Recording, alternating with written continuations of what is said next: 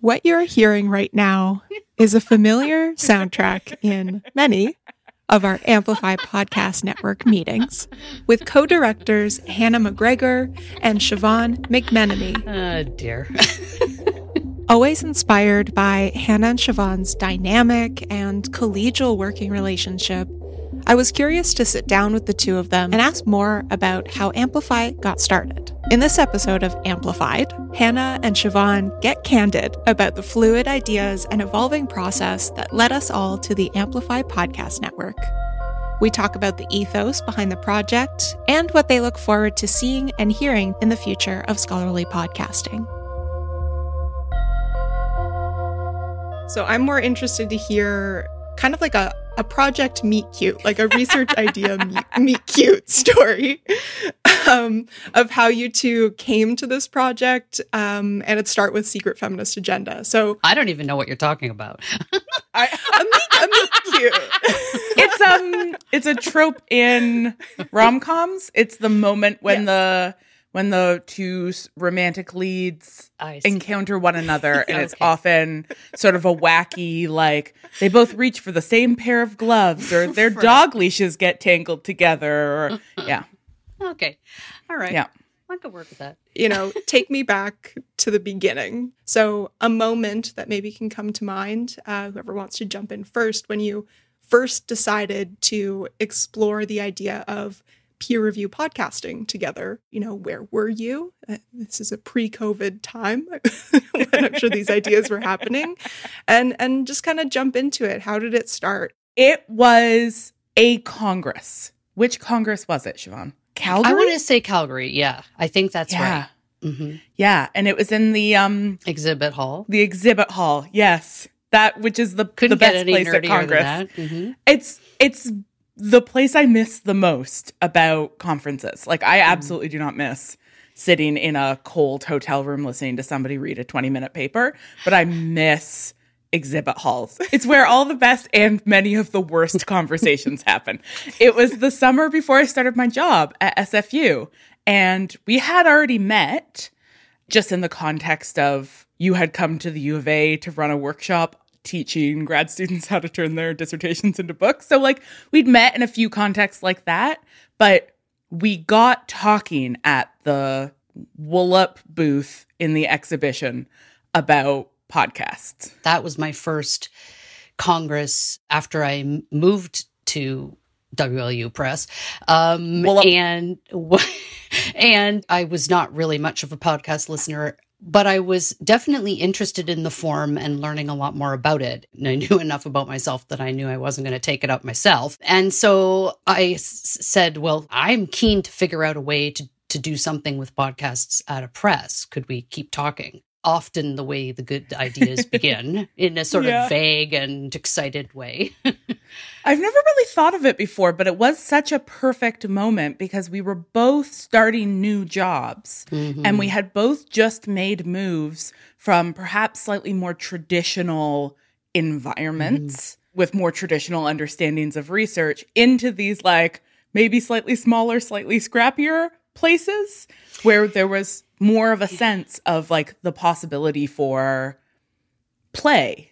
Yeah, I think that's right. And I think as individual professionals, we were suddenly aware that we had a greater latitude for experimenting. And so that worked in the favor of first working on Secret Feminist Agenda, and then subsequently over the course of a few years, deciding we wanted to go even bigger. Yeah. And it was very, like, we had no clear sense of what shape the project would take. Like, when we originally wrote the Shirk proposal, I think I was going to do a podcast about, like, fan studies. We had no specific idea about the podcast itself. We just kind of had this general sense that, like, podcasts, huh? Yeah.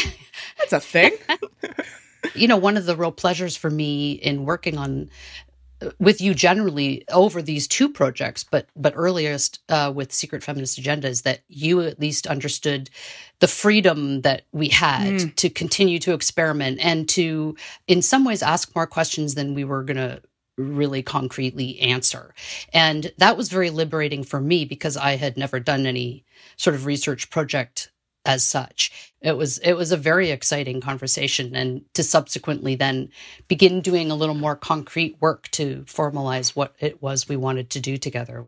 You mentioned Secret Feminist Agenda, and for those who know about the project already, Amplify really started as a smaller project case study with Secret Feminist Agenda. So were you already thinking about Amplify at that point when you started working on the peer review process for Secret Feminist Agenda, or did that come later in that experience? From my perspective, it was very focused initially. And then once we got into the more experimental stages of peer review, as opposed to just sort of figuring out what the podcast would be and then going through the process of arguing with one another as to whether Secret Feminist Agenda was going to be appropriate. The hands-on work of determining how to peer review, what to ask in peer review, all of those very practical questions that I was supposed to be figuring out and that Hannah was very actively participating in as well. Those were the moments where I thought, there's no way I'm going to get to a concrete answer, even after what turned into 3 iterations of experimentation. Realizing that was also helpful, not only in terms of relieving me of the stress of feeling like I had to have a clear answer at the end of this process, but also in terms of imagining a next bigger step that would allow me to hone the best practices, if you will, of the peer review component. Yeah. I like that framing. I hadn't really thought of it explicitly like that. I mean, it was an insight development grant, which is the whole premise of those grants is that you raise a proposition and then see if it works. There were so many points when it was like, okay, is this a good idea? Well, we have no idea, but we're experimenting. Like, this is just an experimental process. So, Siobhan talked me into using Secret Feminist Agenda as our test case. And I think if I had been attached to the idea that like this is going to be the thing that proves that scholarly podcasting works, I would have been like, nope. But it was just like, yeah, let's just play. Yeah. That sense of experimentation always had a like, we'll get to iterate this again. We don't have to figure out everything now. We're answering some questions. We will get to do this a few more times and keep figuring stuff out. In fact, what we realized, or what I sort of knew from the beginning, and as a press person, taking on some responsibility for rationalizing this in a sense and looking beyond the scope of this particular experiment in order to convince a community of academics, administrators, grant agencies, and colleagues at university presses that forms of digital scholarship need peer review, can benefit from peer review, and should be published within our imprint like any other form of publishable scholarship. So in thinking about all that, I realized that first set of questions that we used for the first season of Secret Feminist Agenda had to have what I called at the time inside baseball questions. Yeah. Questions that irritated the heck out of the reviewers and probably you too, Hannah. No, I love meta questions. Well, I do too, but it was really not just because of that, but because I was imagining taking the responses of the reviewers, because we knew they were also going to be public, and saying, I defy you to tell me this isn't rigorous. I defy you to tell me this doesn't indicate a meaningful engagement with a scholarly work. To ask certain of those inside baseball questions was important so that on the record, there would be evidence of people in the field related to this undertaking saying, yes, of course, this is vital. Of course, the forum requires its own approach, but it's still scholarship. That peer review, it began to make me think about all of the work I still needed to do between, the conversations you and I were having, Hannah, about the limits you wanted to put on that particular podcast. How long will we continue this undertaking of peer review for it? And then also just professionally, what I felt I needed still to accomplish to sort of figure out a sensible way of peer reviewing scholarly podcasts. I was going to need more opportunities than just this one. And so there are many reasons why we began to then talk about another grant and another research project. But the excitement and the opportunity to keep experimenting with the peer review and to apply to other series some of the lessons I learned working with Hannah's podcast was really, really instrumental. Mm-hmm. Part of what I think is really wonderful about this project is that as co-directors, you're both coming at this project from very different perspectives, different backgrounds, certainly with different key questions, big questions in mind, right? Coming from Hannah with your research background and thinking about podcasts as scholarship. What is that going to sound like? What kind of research can we put out in this forum? And then Siobhan coming from the press side of things about the potentials of what it means to publish podcasts as scholarship and what could the future of that industry for university presses look like. And so I was curious to hear from both of you. You know, Siobhan, you've talked a bit about this already, but what kind of advice would you give now that you're a few years into this project and this peer review experience that we continue to do with Amplify? What would your advice be to other academic publishers out there who are interested in experimenting with podcasting or other forms of scholarship publication?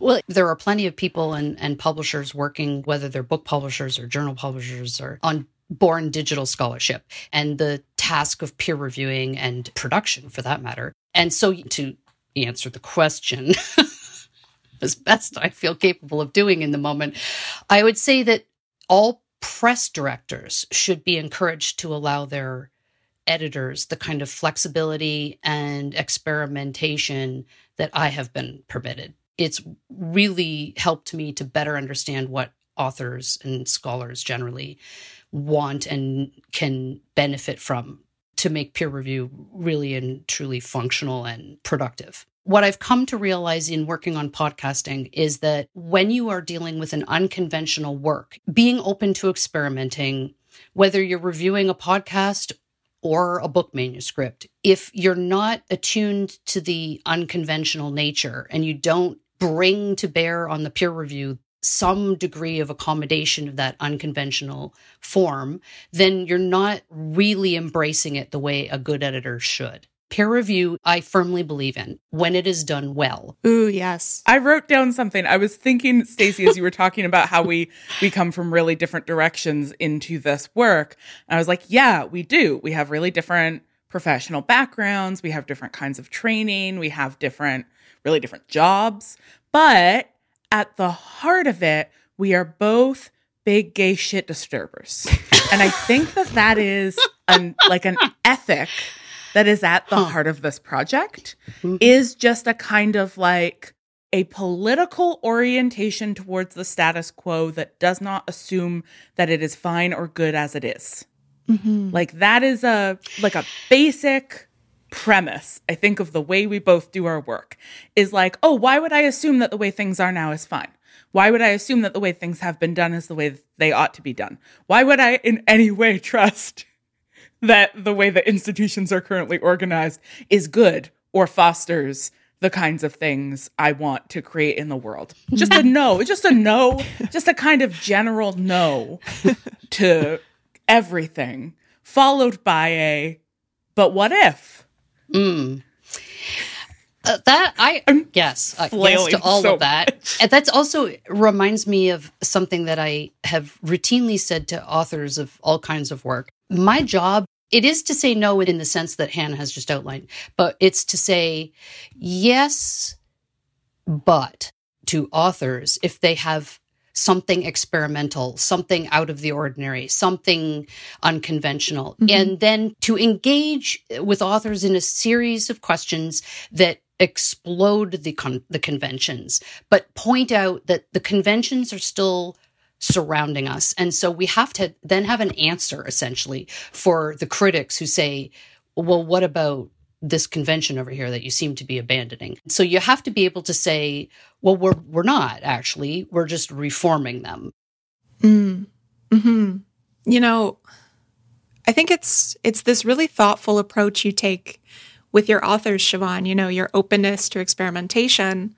And as Hannah says, the project's collective big gay shit disturber energy that has me and so many others invested in the future of this work. So bringing it back to being at Congress, Calgary, 2016, in the Little Book Expo, you have this casual conversation that turns into now, many years later, this project, the Amplify Podcast Network. Where are you hoping, this was, we're talking 2016, this is almost 6 years ago now, which is wild. Honestly, the conversation around podcasting as scholarship has really grown a ton in those 6 years.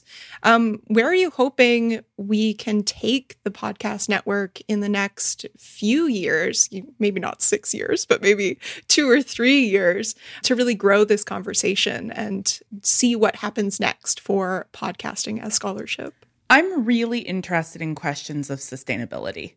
That is really, really what interests me, is that sort of these one-off experiments, we can figure out how to fund them and how to make them possible because they work within the structure of a grant, that you can be like, okay, we're going to have, 2 years to do this, 3 years to do this. We'll do this little experiment. We'll do another little experiment.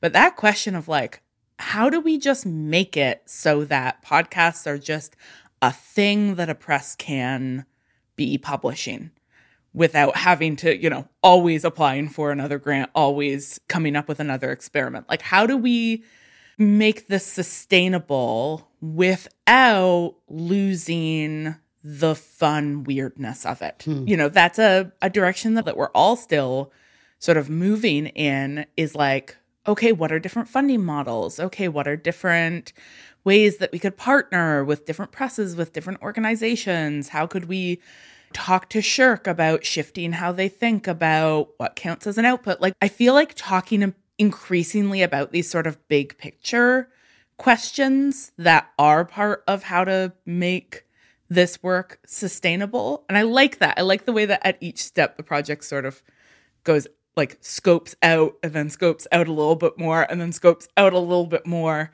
So I hope that we are finding models to make this sustainable. And then I also hope that we are continually collaborating with people who break whatever models we come up with. And I think the breaking down the road is inevitable, partly because the resistance has been there already from the beginning. One of the earliest public chats, or it was a panel at a subsequent Congress, included someone in the audience who directly, not unfriendly, but somewhat aggressively asked what businesses did I have involving myself in this, because podcasts inherently are something that aren't staid and boring and, all the things that people like to accuse scholarly publishing of being. And we saw a certain amount of that same skepticism in the peer review initially. And I think what's been interesting is that in subsequent years, with more and more people learning about this project and having a look at the peer review and so on and so forth, people have become less skeptical, but I have become much more attuned to the need for that, as you both like to say, the DIY feel of the podcast. I'm not going to let that go. But what I think will happen is that presses will experiment with our methods, will find that they need to break them, rewrite them, rework them, and they may abandon the podcast because it's not easy to turn into a cookie cutter production process. What we're working on with Amplify right now, with all, the tool for creating metadata and preserving, that's really exciting, because that's where I think the work we're putting in now is going to go out into the world and last beyond perhaps any given individual podcaster. I mean, I'm not in disagreement with what Hannah has said about the sort of financial sustainability and the sort of means of keeping going. But at the same time, I'm also thinking it's going to have a life of its own as a result of our work. From questions of DIY experimentation, sustainability, and preservation, I can't wait to see what the future holds for scholarly podcasting. But until then, stay tuned for more episodes of Amplified, behind-the-scenes chats coming to you soon from our team here at the Amplify Podcast Network.